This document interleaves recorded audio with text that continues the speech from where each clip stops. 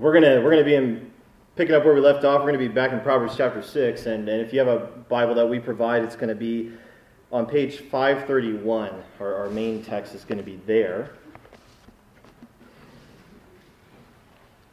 And this morning, as we continue along, I just want to do a recap, just briefly to remind you of what we talked about last time. Last time we looked at verses 1 through 5 in chapter 6, which warned us against putting up security for someone else, and thus making ourselves legally responsible for that person's debt. And we saw that such a foolish financial commitment, which again in the eyes of God and the wisdom of Proverbs, it's a foolish financial commitment. I mean, it can be easily made in a moment. Just like that, you can make that foolish choice, and it will almost certainly result in financial trouble for you, and a host of other problems that will affect not only you, but others as well. We talked about that. So that's why we were warned against this particular action. And this morning, as we look at the next section in Proverbs, we're going to look at 6 through 11, verses 6 through 11. We're going to be warned against a particular attitude. An attitude that is categorically condemned in the book of Proverbs and really elsewhere in Scripture. It's an attitude that is shown in Proverbs to be the height of stupidity. An attitude that is mocked and ridiculed more than anything else in the book of Proverbs. It's mocked and ridiculed. The attitude we'll be warned against is laziness. Laziness. In verses 6 through 11, Solomon, he aims his words directly at the sluggard. The sluggard. This is the person who has succumbed to a lifestyle of laziness. The person who is characterized by laziness. He is the epitome of a lazy person, the sluggard. So let's read our text. Starting in verse 6. Go to the ant, O sluggard. Consider her ways and be wise. Without having any chief, officer, or ruler, she prepares her bread in summer and gathers her food in harvest. How long will you lie there, O sluggard? When will you arise from your sleep? A little sleep, a little slumber, a little folding of the hands to rest, and poverty will come upon you like a robber, and want like an armed man. So here's what we're going to do this morning. We're not only going to consider this text, but we're really going to branch out and look at the other passages in Proverbs that have to deal with this subject of laziness. I'm just going to take this as our opportunity to bring in the collective wisdom in Proverbs on this matter. So we're going to work through the passage, but also go elsewhere, so just as a heads up. But here in chapter 6, this is where we are first introduced to this character. We're first introduced to the sluggard, the lazy person, and this is the person who refuses to work. It's not that they can't, it's that they don't want to and they refuse to work. The sluggard, do you know what a slug is? See those little critters? Do they seem inactive, slow, right? Okay, so you kind of get the idea. Sluggishness. So when we're talking about the sluggard, this is the person who's characterized by slowness or inactivity because of his unwillingness to exert himself. Effort's never something he wants to do. He never wants to put effort forth, even when it comes to meeting his own basic needs. Solomon makes this point clear with the following statements. Let's take a look at them. Proverbs 12:27. Whoever is slothful will not roast his game. Any of you go hunting? Any hunters in here? Maybe not. I know we have gardeners. I guess it's California, so I guess what did I expect? But he doesn't want to cook his own food. That's too much work. Proverbs 19:24. The sluggard buries his hand in the dish and will not even bring it back to his mouth. Why, do you ask? Proverbs 26:15. The sluggard buries his hand in the dish, it wears him out to bring it back to his mouth. To the sluggard, preparing a meal for himself and even feeding himself, it's work that he'd rather not do. This doesn't mean that he'll never eat. Again, this is kind of a caricature, right? And that's not realistic. It's not that he will never eat, but it does mean that he is willing to eat less,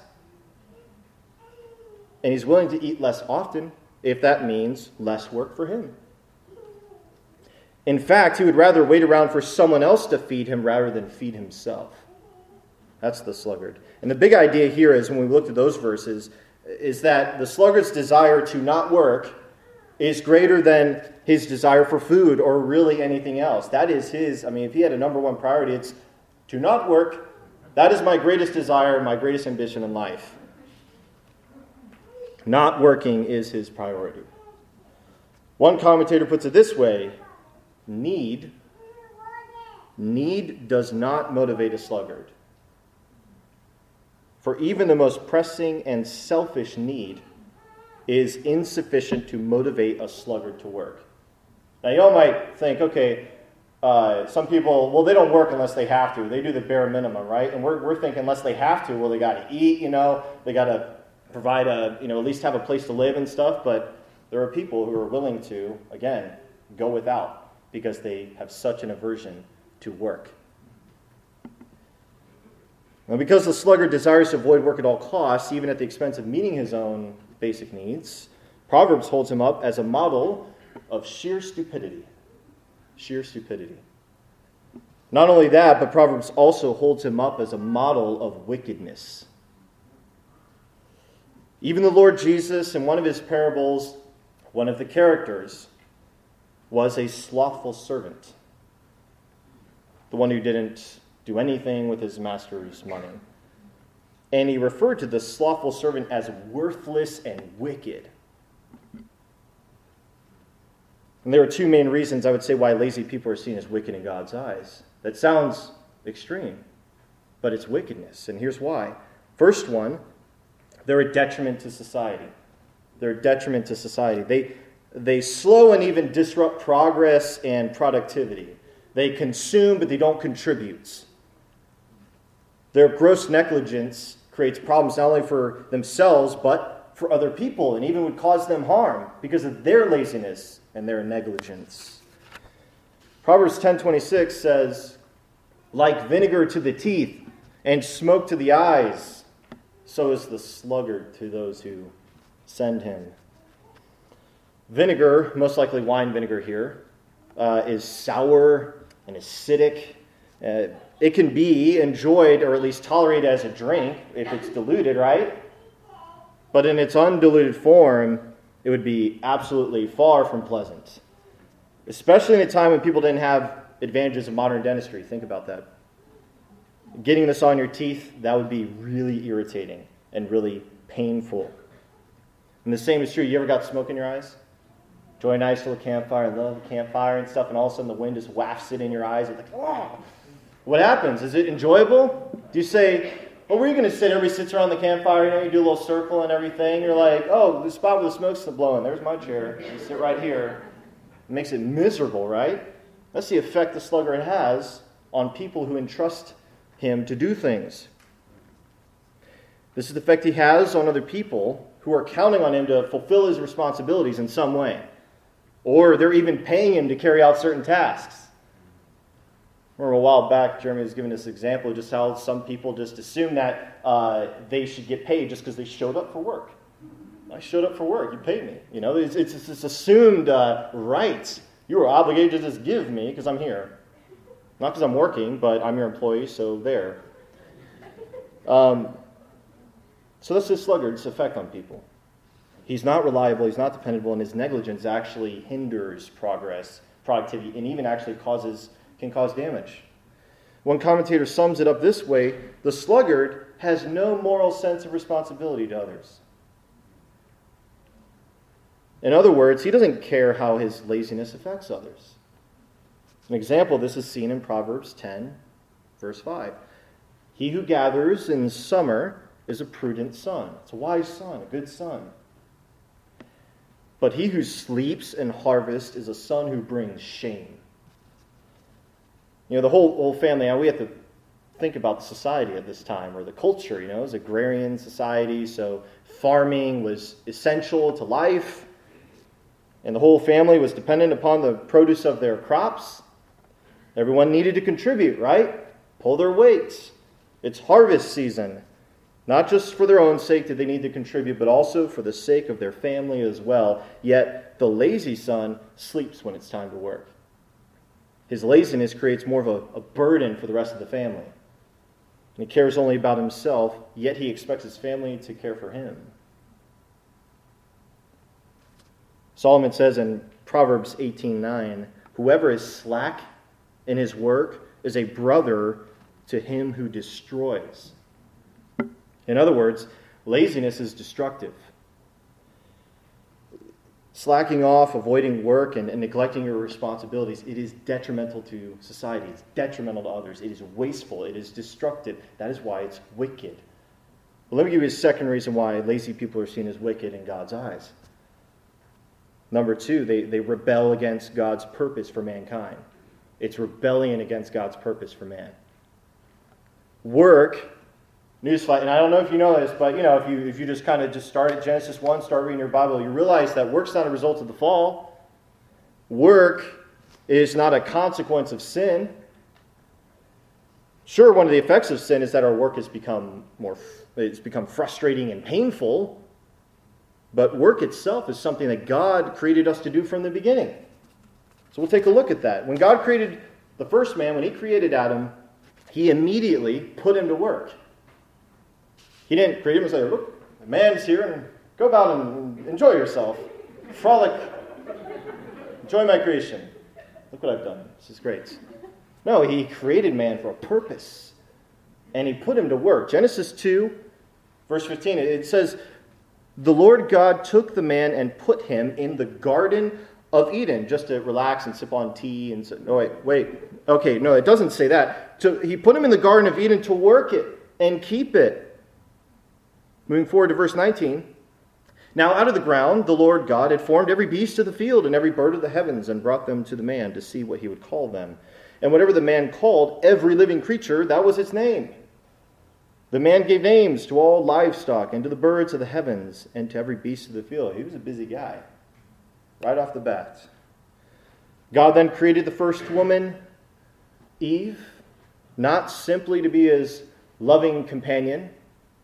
Here's your play, buddy. That's why you guys go play. Not just to be his companion. A companion, yes, absolutely. I would say primarily. It's not good for man to be alone. He created the woman. But to be his helper. I will make a helper suitable, a helper compatible for the man. Helper in what? In the work God had created him to do. God said to both of them then, in Genesis 1:28, which is kind of like the big overview of the creation week, when he has the man and the woman, he says, "Be fruitful and multiply and fill the earth and subdue it." Let's bring it under control. "And have dominion over it," rule over.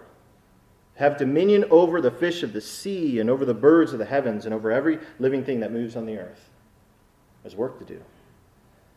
Doing work is one way mankind reflects the likeness of God. Man was created in the image and likeness of God. Don't you realize that work is part of that image and likeness? Because God himself works. Sin, however, mars the likeness of God in man. It mars it. And it corrupts man's heart so that he desires what's contrary to God, what's contrary to God's character, what's contrary to God's purposes. That's what sin does. And so the sluggard, who is dominated by the sin of laziness, he defies what our Creator has designed him to do. It's rebellion. By despising work, he's ultimately showing contempt for God and rebelling against God's authority, God's mandate, God's calling, God's purpose and design, God's wisdom. So the sluggard not only demonstrates contempt for God's mandate for him to work, but here's what he also does. He has an overinflated sense of self-importance, arrogance and pride. The sluggard thinks that work is beneath him, right? I mean, why wouldn't he work, right? He doesn't want to work. I don't see any value in that. Or at least I'm more important. I'm above that. He thinks that avoiding work actually makes him wise. Makes me wise to avoid work. Proverbs 26:12 says this, "Do you see a man who's wise in his own eyes? There's more hope for a fool than for him. Skip ahead just a little bit. Verse 16. The sluggard is wiser in his own eyes than 7 men who can answer sensibly. What do you think it's saying? What a fool. And there's more hope for a fool than for him, and 7 times that. He is convinced that he is wise. He is absolutely arrogant. He thinks that, hey, you who work diligently, you who work productively, you're the fools in the sluggard's eyes. He thinks that he is enjoying life more than you, because he does not burden himself with work. In his mind, he's free, unlike you, because he doesn't work for someone else and he can do as he pleases. See, he's wise in his eyes. Y'all are just slaves to the system, man. You gotta liberate yourselves. I'm living life. Not even a group of sensible people can persuade him that his perspective and reasoning are completely bogus, completely moronic. Now let's look back at our passage in chapter 6. Here's what Solomon says to the sluggard, who is wiser in his own eyes than 7 sensible men. Go to the ant, O sluggard. Consider her ways and be wise. Actually, he says, become wise. Solomon's saying that this tiny insect has more wisdom than the sluggard. This tiny little insect. He's got more wisdom than him. He tells the sluggard, go find an ant and watch it work so that you can learn from its example and actually become wise. One commentator says this, the contrast is humiliating. A person over 5 feet tall and weighing 130 pounds or more is told to let an ant be a teacher. An ant less than 1/4 of an inch long, weighing a slight fraction of an ounce. A person with gifts of speech, with a brain the size of a whole anthill, is told to bend over, peer down, and learn from the lowly ant. Proverbs mocks laziness. You sluggard. Go to this little insect and learn something. Genius. What is there to learn from the ants?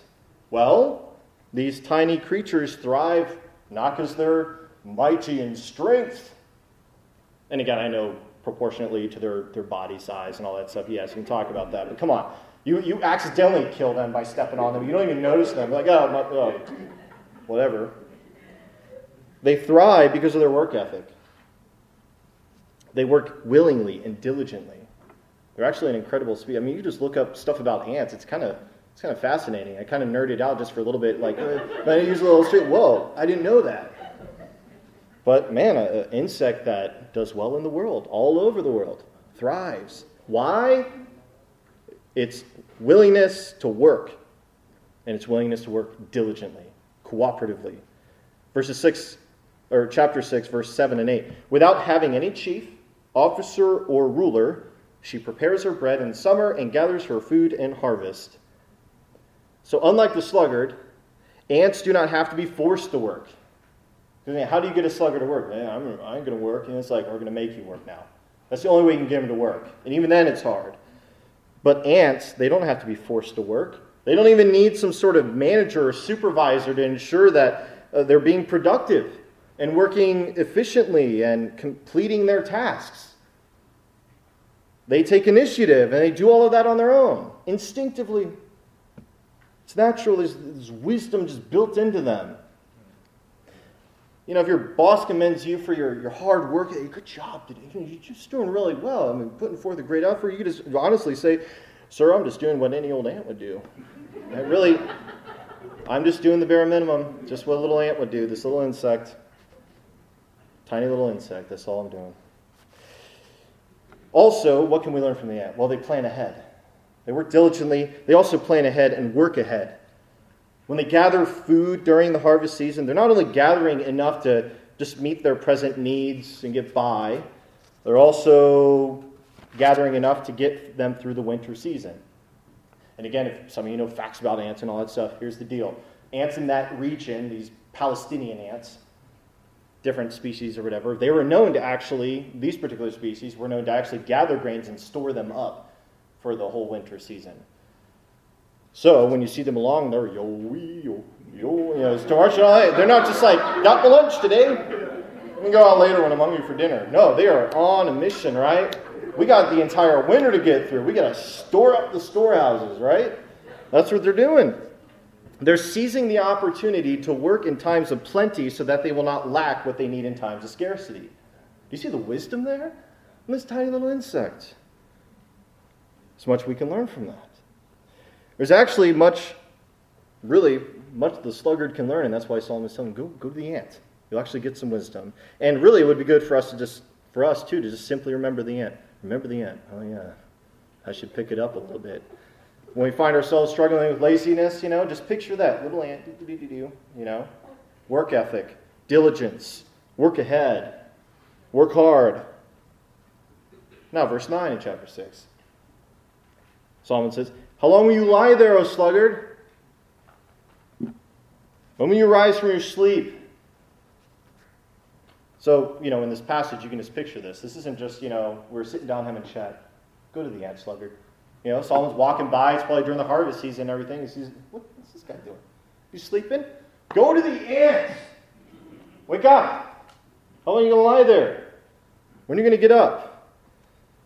Well, guess what? The sluggard's favorite pastime is sleeping.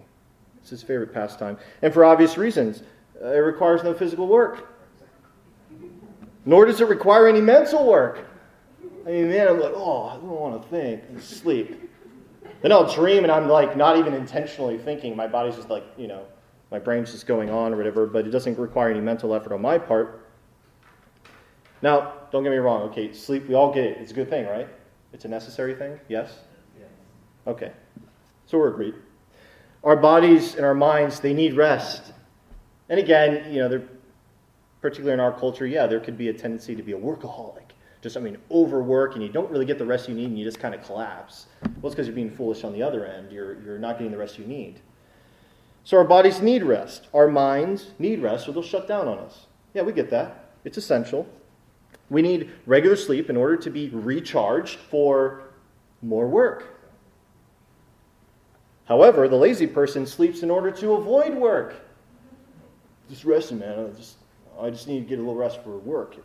It's like, no, he already slept like probably 10 hours, and now he's taking a 3-hour nap, a couple hours after because he just ate breakfast, which somebody else gave to him. He's sleeping in order to avoid work. And that's what's being pictured here. It's Solomon coming up to the sluggard who's sleeping during the day while everyone else is working. It's during the harvest season. Produce needs to be gathered in. Food needs to be prepared and stored up, and this able-bodied man is just lying around and sleeping. What Solomon says in verse 10 indicates that the sluggard responded with the excuse that he was just taking a little nap, a little sleep, hey man, I'm just folding my hands for a little bit, just rest my eyes, seriously. However, the truth is that he's not resting from work, but resting in order to avoid work. One commentator says this, sleep is the defining characteristic of the sluggard. For him, the love of sleep is pure escapism, a refusal to face the world. So in Proverbs 26, verse 14, Solomon says, as a door turns on its hinges, so does a sluggard on his bed. Like a door, he might show some movement, right? He might roll around on his bed, but he's not going to go anywhere.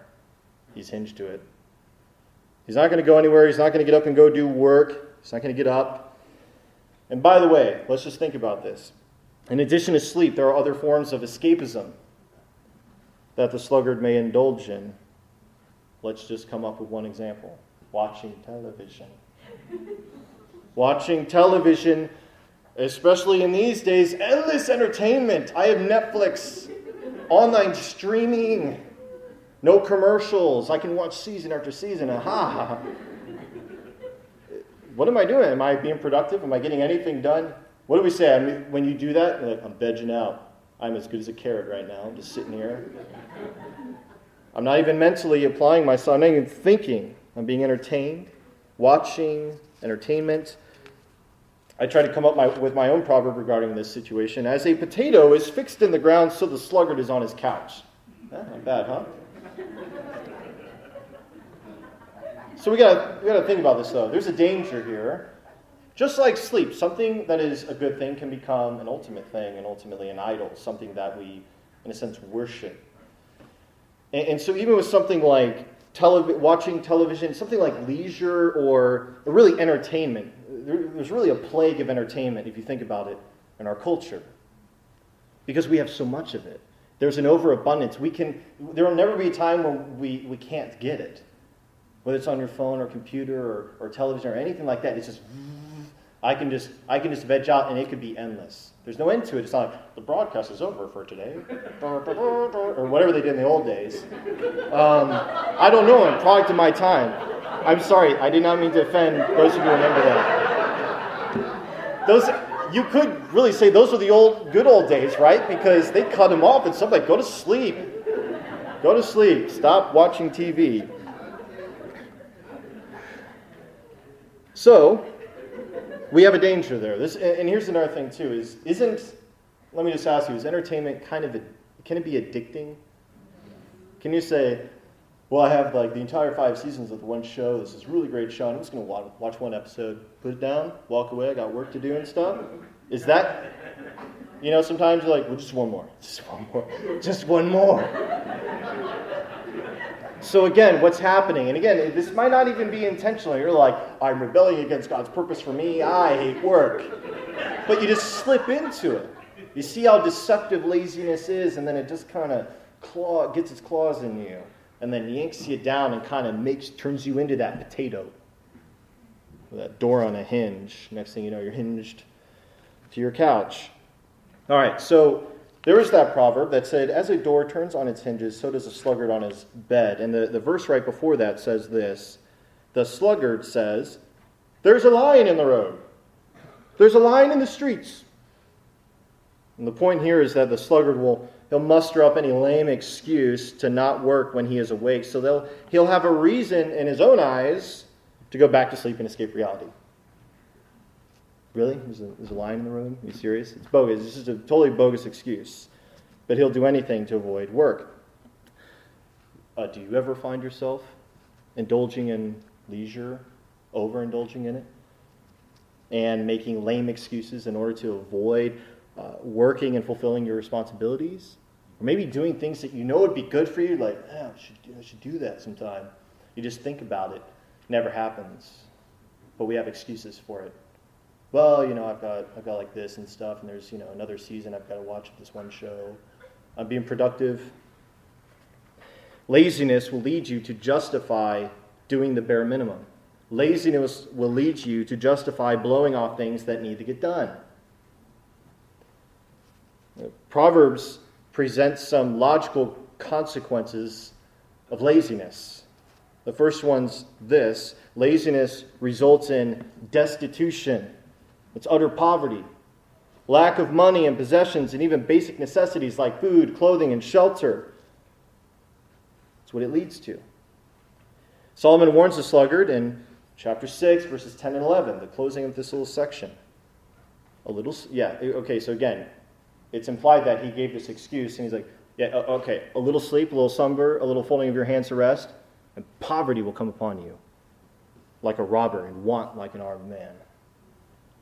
And the idea here is that poverty, it will sneak up on you. And you'll be helpless when it comes. It's going to sneak up on you. You keep making these excuses. You keep indulging in this laziness.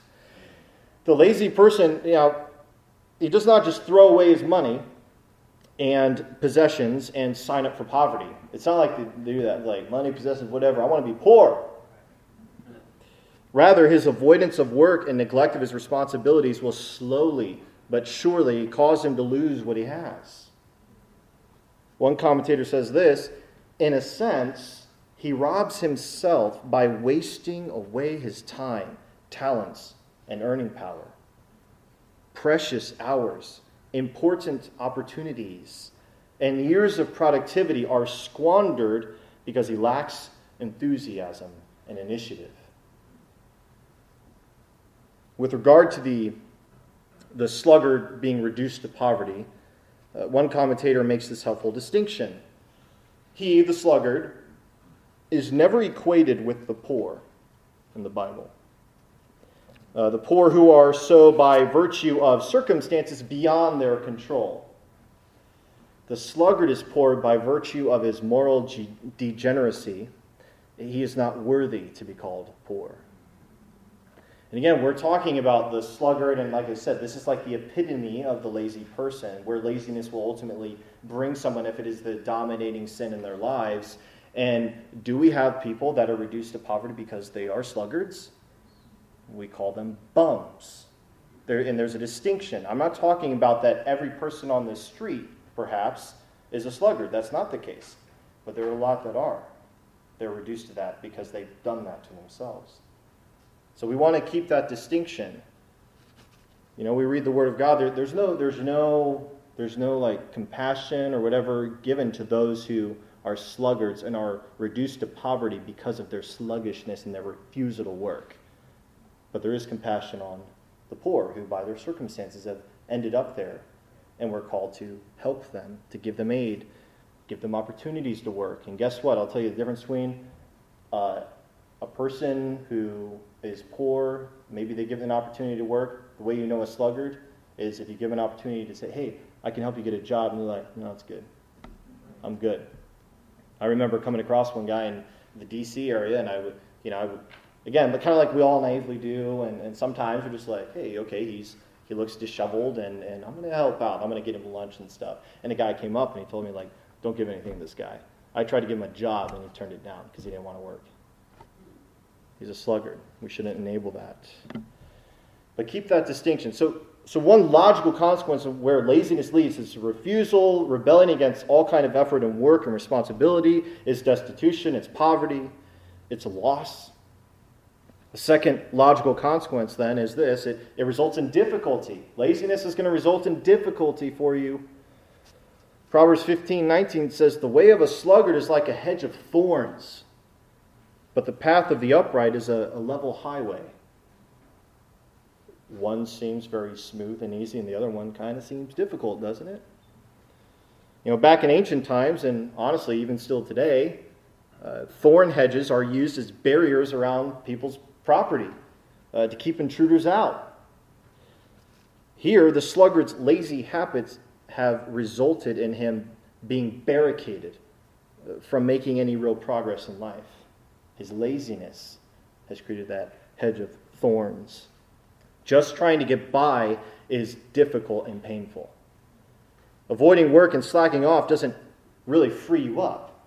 Contrary to what they might say it does, like, I'm free, man. Well, it doesn't free you up. It restricts you, and it holds you back, and it brings tremendous difficulty in your life. But because the sluggard's wise in his eyes, he'll somehow try to explain that away and ignore that reality. A third logical consequence of laziness is this. It results in disappointment. Proverbs 13:4, the soul of the sluggard craves and gets nothing, while the soul of the diligent is richly supplied. If you aren't willing to work and to meet your own needs, they won't be met. Isn't that profound? That's profound wisdom, right? If you're not willing to work to meet your own needs, they won't be met. If you aren't willing to work to satisfy your desires, they won't be satisfied. Another profound statement, really deep. If you aren't willing to work to achieve your goals, they won't be achieved. Proverbs 20 verse 4 says, the sluggard, he does not plow in the autumn, he will seek at harvest and have nothing. Shows you what sin does to you, reduces you to. Doesn't plow in the autumn, and he comes to harvest like, oh, what? I was expecting something. He gets nothing. You reap what you sow, right? Basic biblical principle. He sowed nothing, therefore he reaps nothing. And a fourth logical consequence is this of laziness. It results in deterioration. In another work of Solomon's in Ecclesiastes, chapter 10, verse 18, he says this, through sloth, the roof sinks in. And through indolence, that's basically inactivity, through indolence, the house leaks. And back in Proverbs 19:15, it says, slothfulness casts into a deep sleep, and an idle person will suffer hunger. The sluggard's living conditions and his health will continue to deteriorate because his primary desire is to not work. And in Proverbs 21:25, it says, the desire of the sluggard kills him, for his hands refuse to labor. His laziness will essentially cause him to waste away and eventually bring about his own premature death. Needlessly. He'll bring that on himself. So what Proverbs clearly shows us is that laziness, like all sin, it is clearly destructive. It's destructive. It's not just wasteful, it is destructive. We can't tolerate it then in our lives. Again, we're looking at the sluggard, we're looking at this extreme case, and we say, well, I'm not a sluggard, man. I work and stuff or whatever. But we're talking about laziness that creates the sluggard. The sin that clings, that is, if it's not repented of, can become a dominating sin that can make you the sluggard. So we can't tolerate laziness. We need to guard against it, and really in every aspect of life. We need to discipline ourselves to work as God has called us to in every aspect of life. So we can all relate to this in some sense because we have all wrestled with laziness in some way, right? So for example, if you don't want, for those of you who are married, if you don't want your marriage to deteriorate and be fraught with difficulty and disappointment and eventually die, then you need to work at it as God has called you to. You need to cultivate and nurture that relationship. It's work. It's work. You see, it's not enough to conclude that you're not a sluggard simply because you have a job and even provide for your family financially. I put bread on the table. I got a job. I work 40 hours a week. I ain't a sluggard. Well, you can still be grossly negligent, irresponsible, and unfaithful in areas other than your employment, can't you?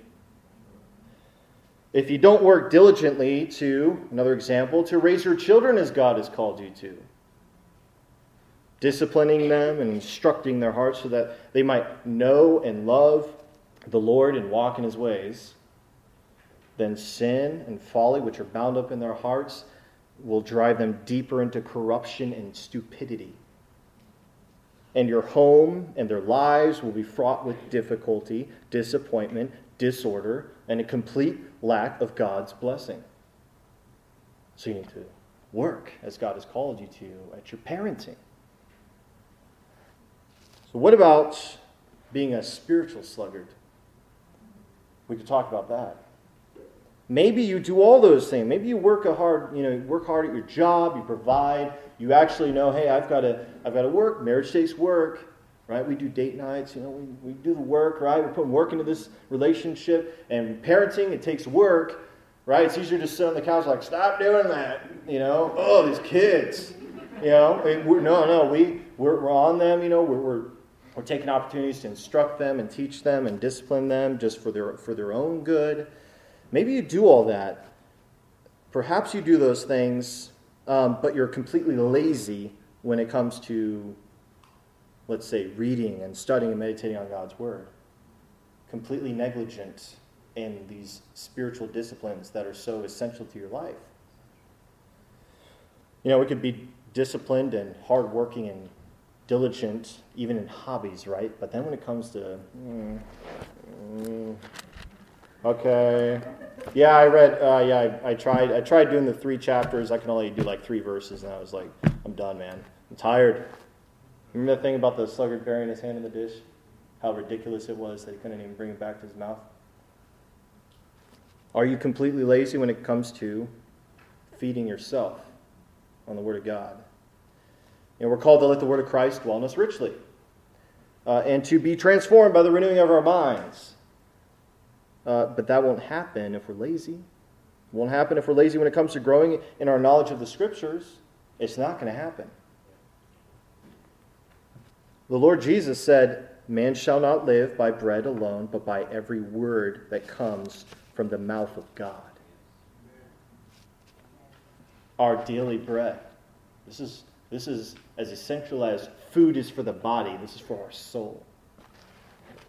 If we're too lazy to nourish our souls by feeding on God's word, then we will be spiritually malnourished. And our spiritual growth will be stunted. Our lives will be fraught with difficulty and disappointment as we unsuccessfully navigate through life due to our lack of spiritual discernment. Preach it, come on. Yeah. Preach it, brother. I'm telling you. And we could talk about this every week. And we know in our lives, do you see laziness in spiritual disciplines? We're reminded that we're called to pray continually. Devote ourselves to prayer. But if you perhaps get some godly wisdom from those who are diligent to do that, they'll tell you it takes work. I don't roll out, wake up and just kind of act, I just want to pray. No, you need to work at it. How many things are competing for your affections and your attention, and you get that tunnel vision, you forget, or you lose sight of your absolute dependence on the Lord for everything, and your need to just, and your privilege to just cast your burdens on Him because He cares for you. Be on guard. We need to be on guard against laziness in every aspect of our lives. And when you spot it, you need to stamp it out. Crush it. Kill it. Repent. Replace it with diligence. With work that is done from the heart because it's ultimately in service to our Lord and Savior Jesus Christ. That's in every area of life.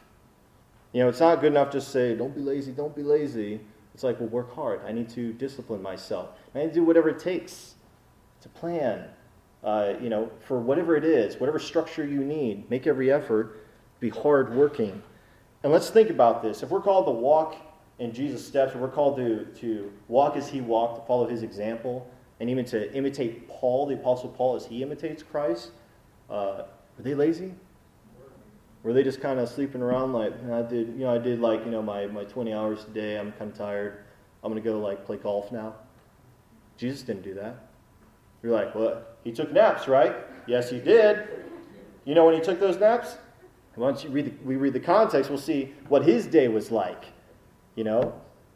Hundreds of people coming and just, clinging to Him. He just had to he couldn't even get a moment. And then He finally did. He would take those opportunities to rest so that He could continue His work of ministry.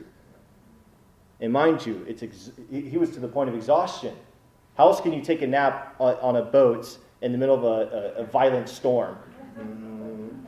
He was hardworking, diligent. He came not to be served, but to serve. And that He did. And same with the Apostle Paul. So again, just even the godly examples that we have, the example of our Lord, we're called to work. And one commentary, I'll conclude with this. I like this statement. We guard against laziness. We repent of it when we see it. And we should replace that with hard work. And he says, hard work ought to be the normal routine of us who serve a carpenter Christ, who follow the lead of a tent maker apostle, and who call ourselves children of a Father who is still working. Amen? All right, let's pray. Father, thank You for this morning and calling our attention to this one particular sin that is so subtle and yet so devastating in people's lives and in our lives, this sin of laziness. Help us to be vigilant, to be on our guard against it in every area of our lives, Lord. Starting with the most basic thing that You've really wired us to do, to work, to provide for ourselves, to provide for our households. But Lord, also to think through the implications of this wisdom, that it's diligence You've called us to in everything, that we would do everything from the heart as unto You. And Lord, we're reminded of our need for Your word, to feed upon it. We're reminded of our need to come to You and cast our burdens upon You and to seek You in prayer and through Your word, Lord. And many times, time and time again, we're just pulled away from that. And it's really a spiritual laziness, Lord. Convict us of that. Help us not tolerate it. Help us to reflect the diligence and the labor that Your Son gave us as an example, Lord. Lord Jesus, thank You for Your example. Thank You for giving us life and rescuing us from our slavery to sin so that we might actually work to do the good works that you have prepared for us to do, that we would walk in them and that we would work hard and diligently, Lord, for your glory, for your good pleasure, and for our joy and for our benefit, because it brings your blessing. Help us to be diligent now in the things you've called the church to do, to make disciples, to proclaim your name, to preach the gospel, and to be faithful witnesses in a lost and dying world, that people might be won into your kingdom, Lord. We ask for you to be glorified in our lives this week, and that, especially in this area, that we would be diligent in the areas we need to be diligent in, Lord, and that you would bring to mind any points of application, any sin that we need to repent of, any laziness we need to repent of, and that we would be about the business of honoring you and everything. It's in your name we pray. Amen.